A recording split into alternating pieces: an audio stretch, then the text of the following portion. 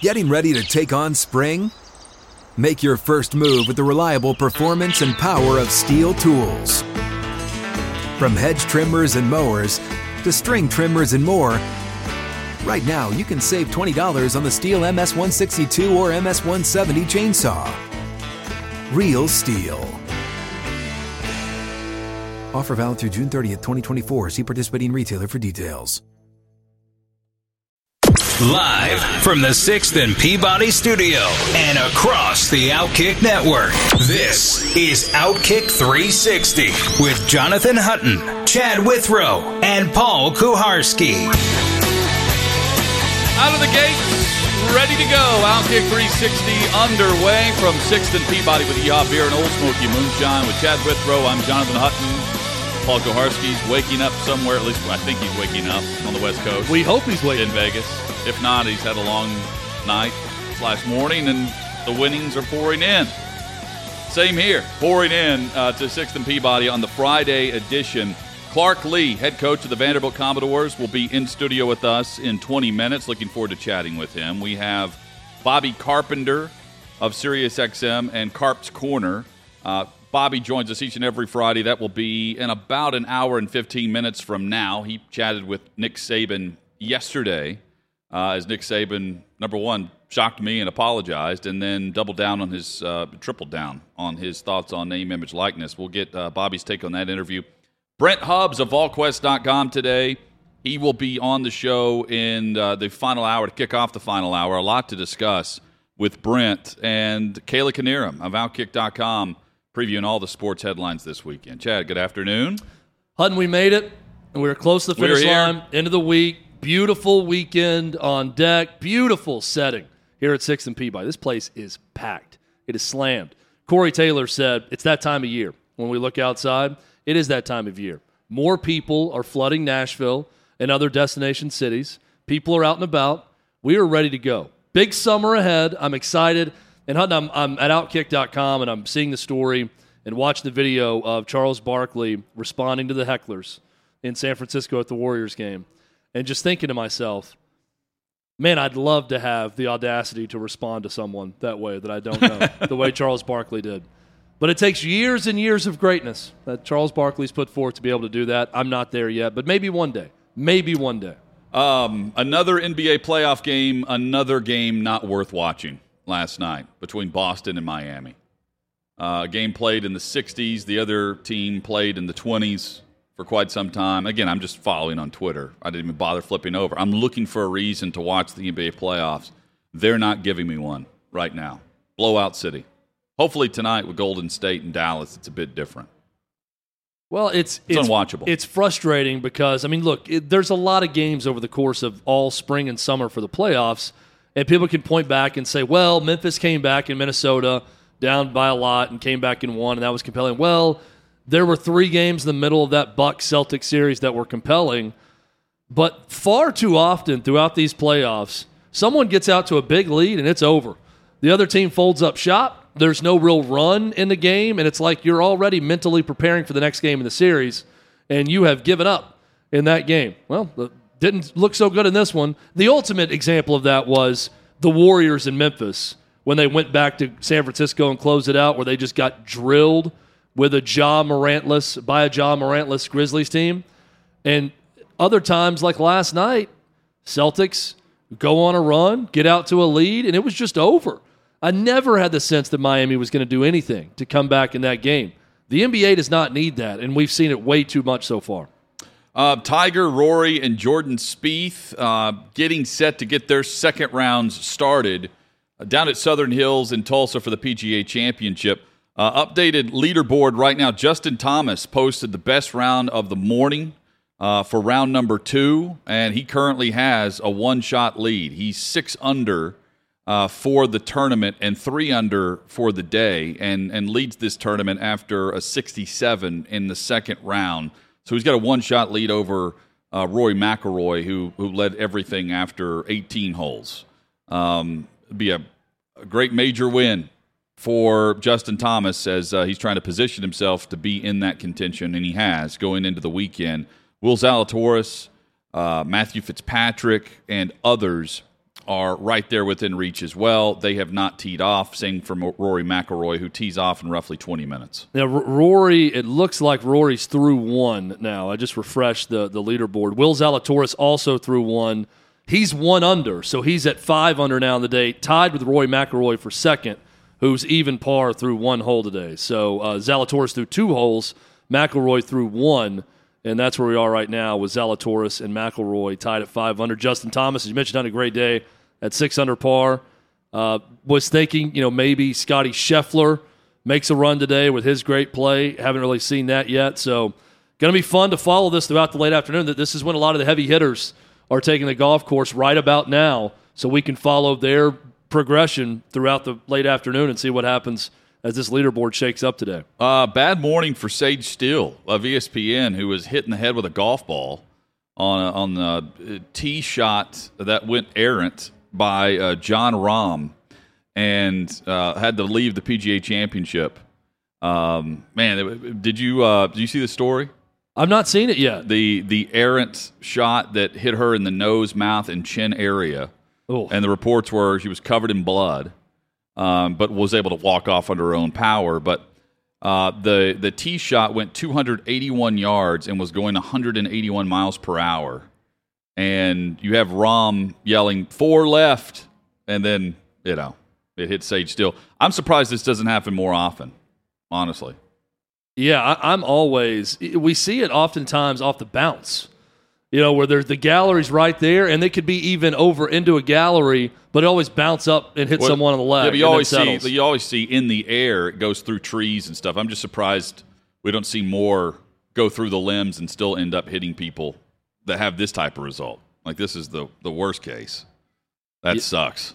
Yes, and also the news, another story up at Outkick, Kelsey Wingert, former Braves sideline reporter, now with the Rockies, got hit by a foul ball and was recovering in the hospital also from that. So bad time for reporters out in the field covering sports.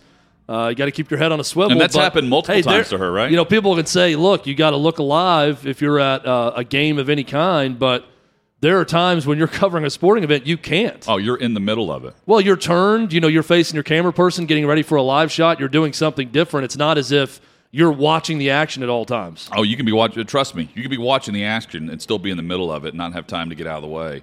And tell your story about how you got hit one time. Walker trucked me on the sidelines with the Tennessee Titans back in 2016 or 2017. They ran an out pattern.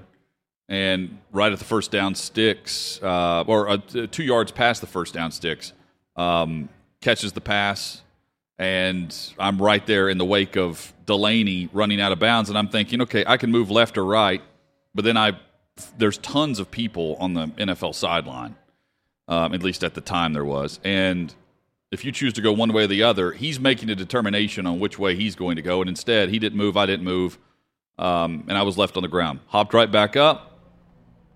Small bruise. The only thing broken was my pencil in my back pocket. Good to go. You bounced up like you were on a trampoline. It was an impressive bounce back. I mean, the getting hit didn't look all that impressive, but the way that you shouldered the blow and then hit the ground and hopped up so quick, it was like you went back on a trampoline and bounced right back up. And you were laughing immediately. Delaney was saying something to you and helping you up, and you were laughing. I didn't bounce right back up. It was he helped me up. By grabbing my arm and pulling me up, and I was laughing at what he had to say on the way back to my feet, which was something I'll let him tell if he wants to. The next time we can have Delaney on, which will be hopefully sooner rather than later. Yeah, we got to get him on the show because he's back in. He's now drag racing cars. He travels around the southeast, across the country, really, because he does this with boats too. Where he's drag racing boats and old school like muscle cars, and I've got some feelers out about doing a little tag along with him with Outkick. Yeah, he was telling us too. It's amazing, some of these, and I'd love to see that for Outkick with him. But some of these small towns you roll up into, and that community of racers that are in these towns, and then here's former NFL tight end Delaney Walker rolling in. With his setup. And it's funny, the interaction you'll see with everyone. Yeah, I mean, it reminds me of there was the Discovery Channel or History Channel show years ago that had like the backwoods racing where you pull up and you have your entry fee and you go at it, and then there's fights afterwards. I'm not sure anyone wants to fight Delaney. Right.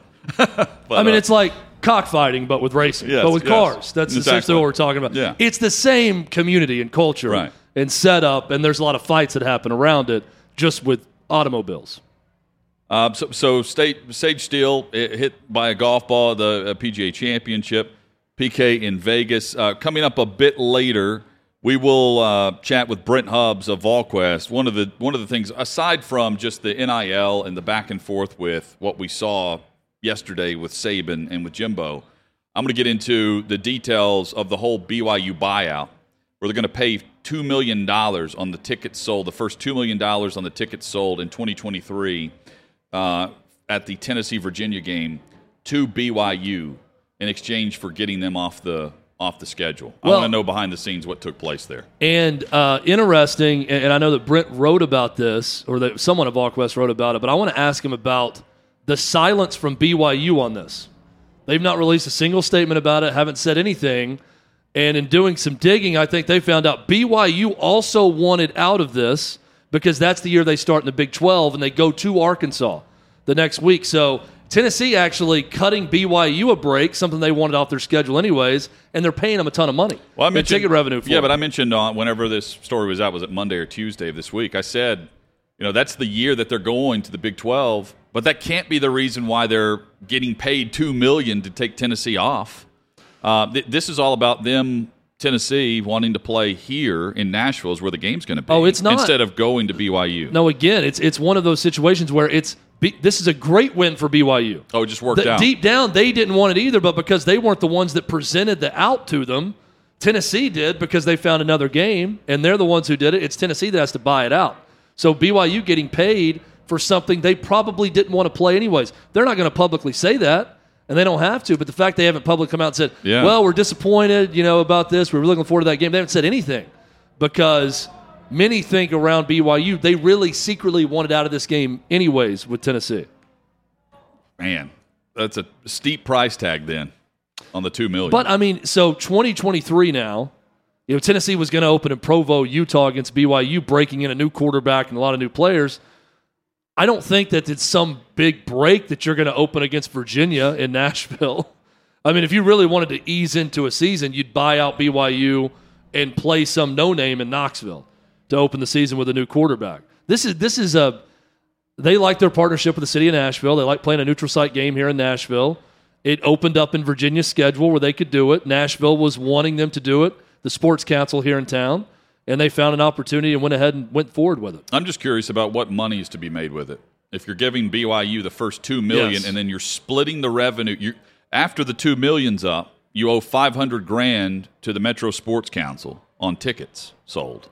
So after the first $2.5 million, then whatever else you're making off of the tickets, you're splitting with Virginia. So I'm curious, just from a monetary sake, and we'll ask Brent about this, what's to be gained by making the change when you're still going to, in essence, you wouldn't be owing $2 million if you went on the road and played BYU? Well, it's one of those, Hutton, when I see moves like this, I think, don't come back later and cry poor to me or anyone else about something. Oh, we can't add the new clubhouse, the baseball stadium, because we just need more donations and we're out of money now. Yeah. Or the women's soccer program can't get new locker rooms, or the new field that we promised them because, we need your donations now, we need more money, because I then come back and say, you just paid a ton of money to get out of a good game that all of your fans were looking forward to that you didn't have to get out of. You could have saved that money and then built something nice on campus. So, look, if you've got the money and you can do it and you can show where you're going to break even or come close to it and get a bonus game in Nashville, a neutral site, against a Power 5 opponent like Virginia, it's like they're getting a bad matchup out of this as opposed to BYU. They're not gaining a national TV game. Tennessee and the SEC had the rights to that game to begin with against BYU. They retained that by scheduling Virginia. So it's not like they're on a better network because of scheduling this game. That was already determined based on the contract they had by going on the road against BYU. So I don't know, other than just, like Chad's saying, scheduling a game that's played in Nashville, which is great. It's great for us. It's great for the fan who wants to go watch your team play. I don't know monetarily, business-wise, how it makes sense for the University of Tennessee. Yeah, one of two things. First off, absolutely do not cry poor later when you make a move like this if you're Danny White. But it's one of two things. Either you're going to show where you're going to break even or how it's monetarily beneficial in the long run, or you're basically just saying, hey, my coach didn't want to play that game and he wants to play this game and I'm doing what my coach wants. But Hutton, I'm not buying that because I don't think Josh Heupel is saying, hey, from a competitive standpoint, let's buy out of that game against BYU and now play Virginia away from home. Right. If you do that, you're playing North Carolina A&T in Knoxville on a Thursday night to open the season. So I'm not buying that one. One of the headlines you'll see across the NFL today is there are 2 teams, according to The Athletic, that remain interested in Baker Mayfield. When you click that headline, I'll go ahead and let you know it's not worth clicking on because it's no real update on this story. It still remains Panthers-Seahawks as the 2 teams that remain interested in Baker Mayfield as of 3:15 Eastern on Friday, May 20th, just as I could have said that on April 20th at 3:15 Eastern. Same 2 teams, and it comes down to how much the Cleveland Browns are going to pay of the $18 million contract that Baker Mayfield is scheduled to earn. Those 2 teams are saying, well, you're going to cut him anyway if you end up keeping him around by the time training camp gets here because you don't want him to show up and get hurt, and then he's a value less to you on the trade market. Chad, it's interesting, though, because I wouldn't want to have him on the open market to then have to bid against Carolina if I'm Seattle or have to bid against Seattle if I'm Carolina. I'd rather trade a low-round pick and see if Cleveland picks up 50%, 60%, 70%. Peter King said a couple of weeks ago he could see them picking up 90% if they wanted to move him after the draft. I'm with you. I think trading is the move if you're the trade partner in the team that's interested in Baker Mayfield. I'll also say that I'm surprised there's not a New York Giants out there that's in a situation where you've got a quarterback entering a prove-it year and an expiring contract that it's similar to what the Titans did with Ryan Tannehill and Marcus Mariota. You bring in a guy who started that's proven to some extent that can push that starter. That's a great backup plan. And what's the worst-case scenario? You know, let's say in New York, Daniel Jones disappoints. Baker Mayfield comes in, also disappoints. But what if Baker Mayfield's good Baker Mayfield with the Giants? Well, Cleveland's then you problem got something. there is the Giants signed Tyrod Taylor this offseason to back up Daniel Jones, and they're just going to roll it with Daniel Jones and have him have a make-it-or-prove-it year. It'd be no different than it's not like, to me, it's different than Tannehill Mariota, where I think the Giants want to give Daniel Jones every opportunity, right? Yeah. And 6 weeks in, and one road trip to Denver that was abysmal for Mariota, he's out. Done. He's done going into the fourth quarter of Week 6. I don't know. This feels a bit different with Daniel Jones, but I'm with you. They didn't. I mean, they didn't pick up the 5th year, you know, and they're not extending. It's. I don't buy it. There's just 2 options. It may not be the Giants, but I feel like there's someone out there that's going to surprise us. Well, but that's why I wouldn't want him to get to the open market. I wouldn't want him to be a free agent. Because you don't want to bid against someone Odell else. Beckham Jr. Right. You know, the Browns. You don't want to know who that mystery team is if you want him. Coming up, Clark Lee will join us in studio. The Vanderbilt head coach joins us at 6th and Peabody. We talk SEC headlines next on Outkick 360. Get ready for the greatest roast of all time, the Roast of Tom Brady, a Netflix live event happening May 5th. Hosted by Kevin Hart, the 7-time world champion gets his cleats held to the fire by famous friends and frenemies on an unforgettable night where everything is fair game. Tune in on May 5th at 5 p.m. Pacific time for the Roast of Tom Brady, live only on Netflix. Outkick 360 rolls on across the Outkick network.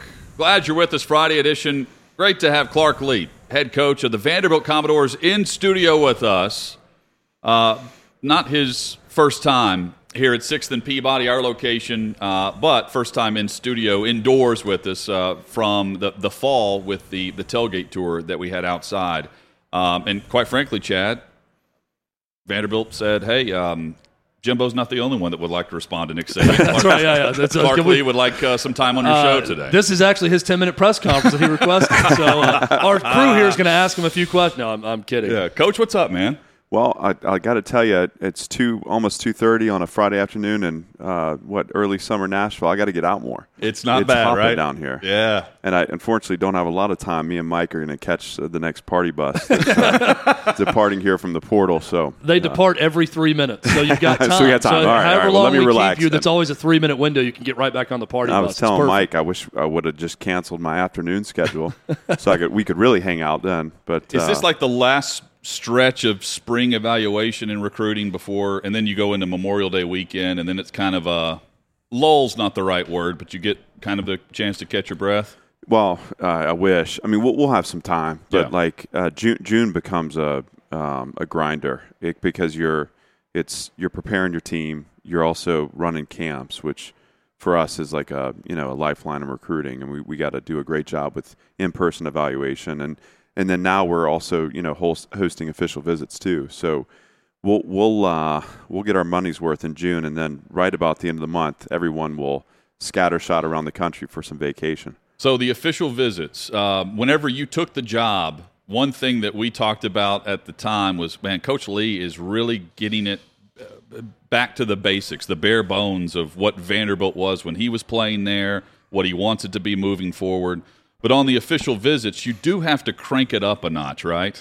To kind of show not just the university and the city, but you do have to show off some bells and whistles that maybe you were trying to not take away, but get more focus away from the bells and whistles with the program. Am I trying to blend the two? No, I get what you're saying, and I think we've been very intentional about really starting from the foundation. So we want to focus on the things that are most important to our success. And I would say even maybe, I'm not trying to replicate the program as it was when I was there. I'm trying to push it past and get to sustained success. But certainly we want to put some shine on what we do. I mean, top 15 school in the middle of the fastest growing city in the country and playing in the SEC. There's a lot to get excited about. And we get to showcase that when we have recruits on campus. And we also have really a lot of energy in our building. So, good people and good positions that are energized for what we're doing. And I think when we have a chance to get recruits and their families around our people, it goes a long way. And obviously in short order, we want to have that done in a new facility that I think will even drive us to greater heights in that respect. So a lot of exciting things, and certainly don't, we acknowledge that to do anything successful is shared sacrifice and suffering is a part of it. We can find joy and enthusiasm in that, but man, we want to have some fun. And when we showcase our school, we want to do it at the highest level. And that was not my intention on the question. I'm looking at, you want a certain logo, you want guys to look a certain way, and that was noticeable when you first took over. No, and we still want to stay true to that. And I think in recruiting too, I don't deviate my message. I mean, the recruits know the coach they're going to get because I don't change my voice based off being a salesman. I want them to really know what makes me tick, what makes our program tick, because the worst thing that you can do is sell something that doesn't exist. We want to be authentic to ourselves, and we want to make sure that they love football and love the process to be great in football. I mean, that's important. And so certainly we don't overdo it, but we just think there's a lot of exciting things for us to put in front of them to say, this is why Vanderbilt's the best possible option for you. And we get energized to do that. Fighting perception is a big part of the battle with Vanderbilt football and what you're trying to create and overcome within that program. I'm curious, when you bring someone to campus, could be a kid locally where you've done very well in recruiting with some local kids, could be a kid from California that comes into Vanderbilt. What is their number one surprise about you, your staff, the campus, the program itself that you hear back in feedback from recruits and their families? Well, I think, what the lead into the question is the perception versus the reality. I think once, and environment's a driver. I mean, we have to create a culture and environment where, I don't get in front of my team and question their dedication to football. I mean, I know what we're doing is hard, and we're asking a lot of them. And so, we have a group of guys that have chosen to do the hard things the right way. that are falling in love with the process of becoming a good football team. And so when people drop into that environment, I think they're surprised by just how important football is to us through and through. And they see the energy and enthusiasm our players hold, and they realize that reality is different than perception. And we've worked really hard to insulate our team to really drive that idea of value and investment internally first. And we love to open the doors up and let people see, kind of what exists inside. Because what you come in contact with is something still in the early stages. Like, we can't skip steps. Candace says that all the time. We're still early in on the climb here, but you recognize over time what's going to be, and it's exciting. You brought in 3 new scholarship quarterbacks this offseason. You've got 5 scholarship quarterbacks inside of your program. Clearly, competition is not an issue for you or the young men that have stayed within the program that are still there to battle it out against 4 other scholarship quarterbacks. What was the driver in the decision-making for you to bring in that many guys, and what do you feel like you have right now in that quarterback room? Well, the driver is the competition, and it's just understanding that position is the single most important within the program, and I don't think anyone would argue with that. And even, I'm a defensive guy, and to say that is takes some courage. But so we want to make sure that we have competition within that position so that we can field the best possible quarterback, and that position has to strengthen the other 10 players on offense and has to be a leader of your team. And we don't want to make assumptions about anything. And so the one of the core values of our program is to compete. We want to earn it every day. That's one of our covenants. And so these kids come in and they see opportunity. They get in touch with the direction of things, the energy around the program. They want to be a part of it.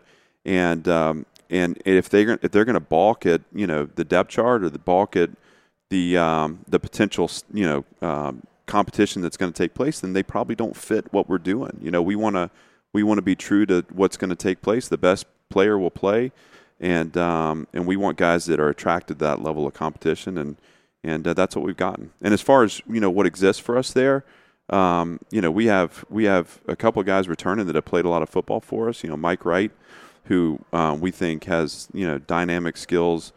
As an athlete with the ball in his hands, he's got leadership capability, and we've really pushed him to fine tune his game as a true multifaceted quarterback. Ken Seals has played a lot, had a great freshman year, struggled with injury a little bit last year, but he's got meaningful snaps and meaningful games.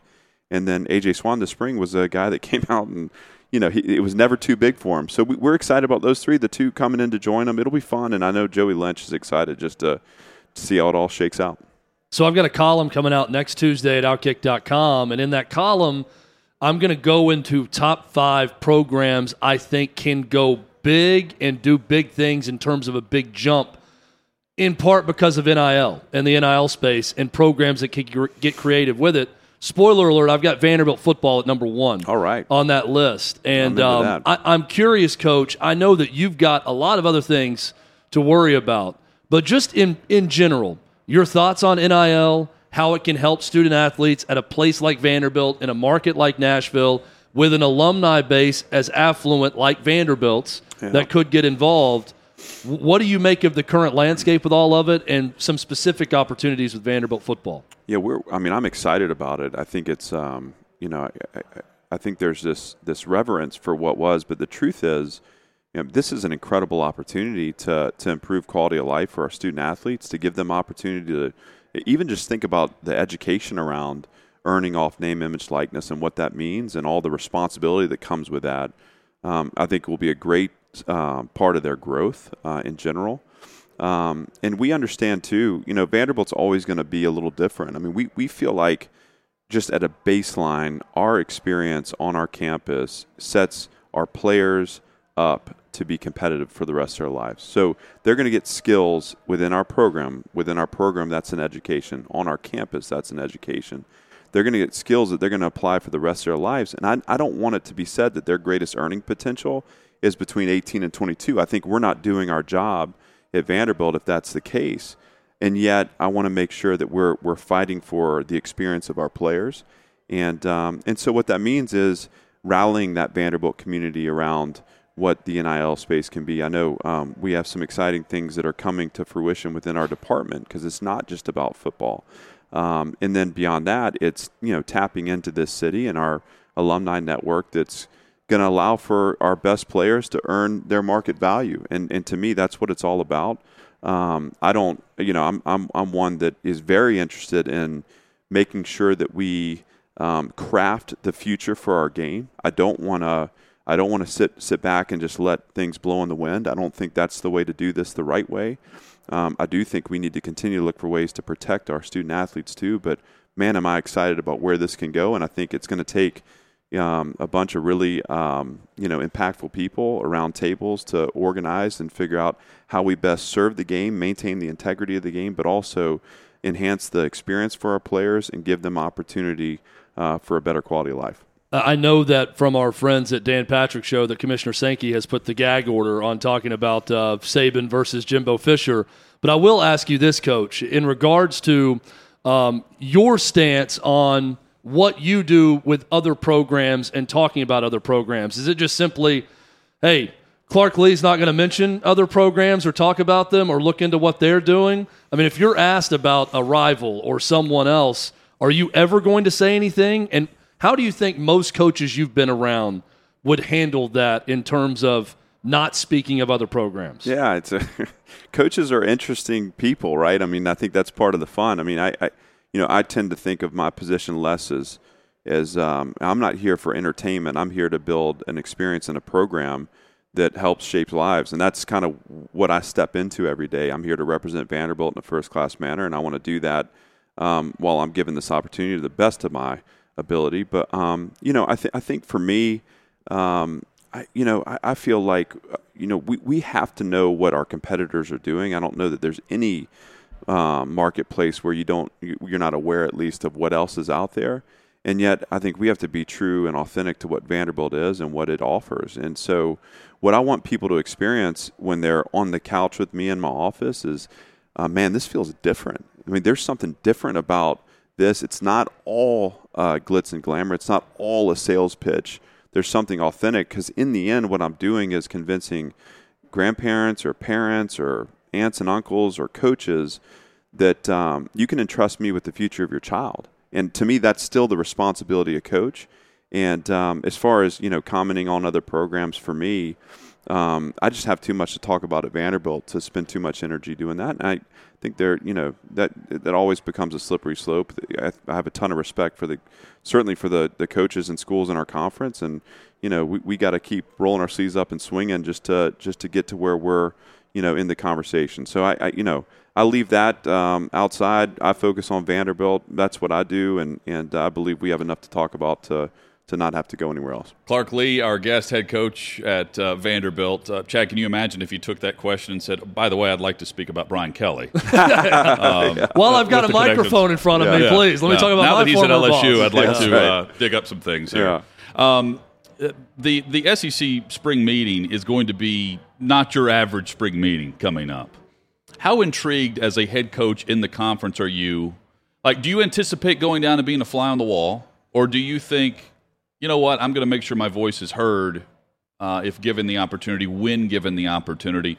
How do you handle a situation like that when all eyes and ears are going to be on Commissioner Sankey wanting to make sure that opinions are heard as they move forward, trying to find federal legislation on things? Yeah, I mean, Greg's a great leader, and one thing he mandates is that we all contribute. I mean, that's part of his, that's part of his leadership is he wants to hear everyone's voice. I feel like I have a responsibility given my role and my job, and particularly in the SEC, where we have such impact or such ripple effect to what we do nationwide. Yep. What you guys do will end up being kind of the model. That's right. And so for me, I want to make sure that I contribute and I bring my perspective, and it may be different. I might have a different angle. It may not be the angle that is aligned with the rest of the group, but I owe it to Vanderbilt, to my position, and on a bigger sense, what I feel like is my legacy in coaching, to speak up and to make sure that I'm heard and do the best I can right now. We're at a critical junction point for for our sport, and I don't think anyone can sit back on the sidelines and just let it happen again. We gotta lock horns at times. We got to go at it. We got to have spirited conversations. But on the back end of our efforts, we're going to have an evolved game that's ready to sustain and thrive for a long time. I realize the next question here it affects your scheduling future, but I'm hoping you'll somehow take a fan or a former player approach to the conference itself. Whenever they finally have Texas and Oklahoma join, 2025. It looks like it's actually going to be the date now. Okay. What do you hope happens with the schedule? Do you think it's a pod system? Do you think we stay division to division? We know what the ACC is doing moving forward now. What do you think's best for the fan or as someone who played in the conference, not necessarily is currently coaching? Can you separate the two? Yeah, I think there's two approaches. One is that you're looking at from a player's experience, wanting to get the players in all the venues and over a 4-year career, give them the chance to play in each arena. And I think that's awesome. But to me, that should happen. Yeah, as a fan, what I would be most interested in is however they structure it, is just seeing those yearly games, the ones that aren't going away. And to me, that's where we have to protect those rivalries, and that would be what I'm most interested in. The truth is that football's fun. You add Texas and Oklahoma into our conference, and you're gonna see a lot of really exciting and fun games. And I think from a fan standpoint, I'll show up and watch whoever, because it's going to be two teams that are going at it with a lot at stake. And sign me up for that. Chad, you want Tennessee and Alabama every year? Well, and that's where it's going to come down to is that's one good example. But when the constant opponent maybe isn't as even as other constant opponents, and then how do you get through that, and then add the other teams in it? I think that's the challenge for the schedule maker. But Coach, I've seen 30 different scenarios with this, and I don't. Every time I see a new one, I think, either that's awful or, oh, no, that'll work. Oh, this will also work. Oh, that could work too. There's always a wrinkle to it somehow. So how do you can control your non-conference schedule? Right. How do you view that process and how you build out the non-conference portion? And do you compare and contrast it with whatever you have in conference that year? Well, I mean, I guess the nature of things is those non-conference schedules are way in advance, booked out way in advance. So I'm working right now on who we're playing in 2053, and and if you have an opinion on would that, you like to announce one of those games? Actually, I hear UConn's going to be a national power in 2053, so avoid them that year. And we're playing on Mars too, so that'll be exciting. No, the scheduling in a lot of ways is handled. I mean, we all have influence and say in that, but I mean that kind of stuff is handled by the administration and by the athletic directors and in conjunction with the conference. And so part of the challenge of the coach is, how do I focus all my energy on the things that I have influence over, and what I don't, I kind of let be and speak up when asked. But certainly the scheduling is fun, and where we do have opportunity, I love to give my 2 cents. But on the whole, I think we're booked out for quite a while. What was the self-scout like going back and watching your season as head coach? Well, I mean, look, it's you're reliving some painful moments and trying to learn from them. We're also celebrating the progress we made, and I think that's a skill in and of itself. Is we're finding that line of good that we drew from start to finish, where we evolved, felt like we got closer, felt like we got more competitive, felt like we found an identity. And yet we understand that we fell way short of our expectations, and we need dramatic change moving forward. But you reset yourself, and you then shift focus on the team. And what we had coming back was a team that had learned how to care about each other.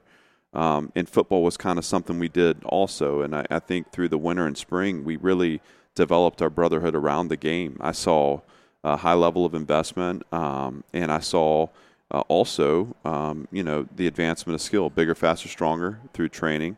And we felt like, we recruited into that gap too. And so there's a lot of exciting things. But again, for me in the early stage, it's all about like the trajectory and the progress. And sometimes that's elusive when you're when you have a season where you win 2 games and you falter in the conference. But that's our job. We got to find those areas where we made improvements, where we're on the right track. Where we didn't, we have to shore up. We have to design into those gaps, and it's part of the fun. Unless you're the national champion, every season for every team has the what-if moment or moments. Watching your season, Coach, it was at South Carolina for me, and I think it was a big what-if moment, honestly, for your team and for South Carolina's team had they lost that game. And now Shane Beamer is co-national first-year coach of the year after surviving that game. When you look back on the season, how pivotal was that game, and how do you instruct your team about how that all ended moving forward, both how close you were, but also how to protect against that now moving forward? Yeah, it's the line between winning and losing, the margins are so small. And like you said, in those the smallest of moments, the season can tip. And, I think the biggest lesson for me in that game is was around twofold. One was the third down snap where we're heading in, where I felt like we had a good play and we had a good chance, and we didn't maintain blocks on the perimeter, and so we ended up kicking the field goal and taking a 6-point lead there. And I've turned that decision around, but in the end, I would do it again. I feel like as a defensive coach, forcing the team to drive the field to score a touchdown, having the end zone be the barrier gives me comfort in that scenario. And so I would love to have converted that, because I thought the drive offensively was exactly what you want a 4-minute drive to be. We were moving the chains, running the ball. We were draining the clock. They had used their timeouts. And we are close to just kneeling it out and going home. So then you flip, and so you say, okay, we have to learn to play with total effort. We have to learn to capture the first down on that conversion down, and just take the result within our control.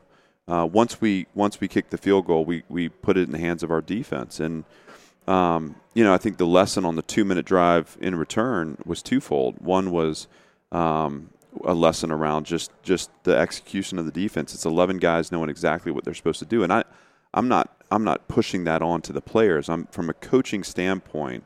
By the time we're in that situation, we can't have fundamental breakdowns in our zone structures that allow for breakout plays. In that situation, the only thing that you can't do is allow for chunk gains. If you have check downs to the running back, you're going to win. You're going to tackle the ball in bounds. You're going to win the game. And we just had a couple of fundamental breakdowns on that drive that allowed for chunk gains that put them in good position. And then the need to be aggressive too. You can't just sit back and rush 3 and allow a quarterback the time to dissect down the field. Those were things that we debriefed right in the aftermath. But great learning moments, painful learning moments, but learning nonetheless. Coach, thank you so much. Yeah. Always a blast to have you in. Come in anytime. Well, next time, like I said, I'm canceling the afternoon. We're hanging out. Perfect. Coach Lee, Vandy Football has been our guest on Outkick 360. You ready? Showtime. On May 3rd, summer starts with The Fall Guy. Let's do it later. Let's drink a spicy margarita. Make some bad decisions. Yes. Audiences are falling in love with the most entertaining film of the year. Fall Guy. Fall Guy? Fall guy. That's what the poster said. See Ryan Gosling and Emily Blunt in the movie critics say exists to make you happy. Trying to make it out? Nope. Because I don't either. It's not what I'm into right now. What are you into? Talking. Yeah. The Fall Guy. Only in theaters May 3rd. Rated PG-13. We're bridging the gap here before we hit the headlines coming up at 3 o'clock Central. Thanks to all of our stations and partners across the Outkick Network. Extended chat there with Vanderbilt head coach Clark Lee. Here's your leaderboard at the PGA Championship. Justin Thomas, your leader, at 6 under. Will Zalatoris has a birdie early on, and he's through 4 holes, so he is tied for second right now with Abe Answer. And Rory McIlroy at 4 under has already bogeyed one of his holes to begin his round. We'll keep you updated on all this. But Tiger Woods, by the way, currently sitting at +4, even through 4 holes, right on the cut line. He is above the cut line right now at +4, but that cut line is at +4. And he teed off on 10 yesterday. My guess is he tees off on 1 today, or has. And we'll go your traditional route around that course. and it was the front 9, the holes 1 through 9, so it was the back 9 for him yesterday, the second 9, where he bogeyed and had just a miserable performance towards the stretch run. Other notable name, John Daly, currently above the cut line, +3 for the tournament in the clubhouse. Amazing. John Daly. Do the Hooters girls follow him to the PGA He was Championship? photographed in a casino last night with a cigarette in his mouth after his first round. When has he not been photographed with a cigarette in his mouth? Not since 1986. Coming up, A.J. Brown's at it again. Details on the former Titans wide receiver.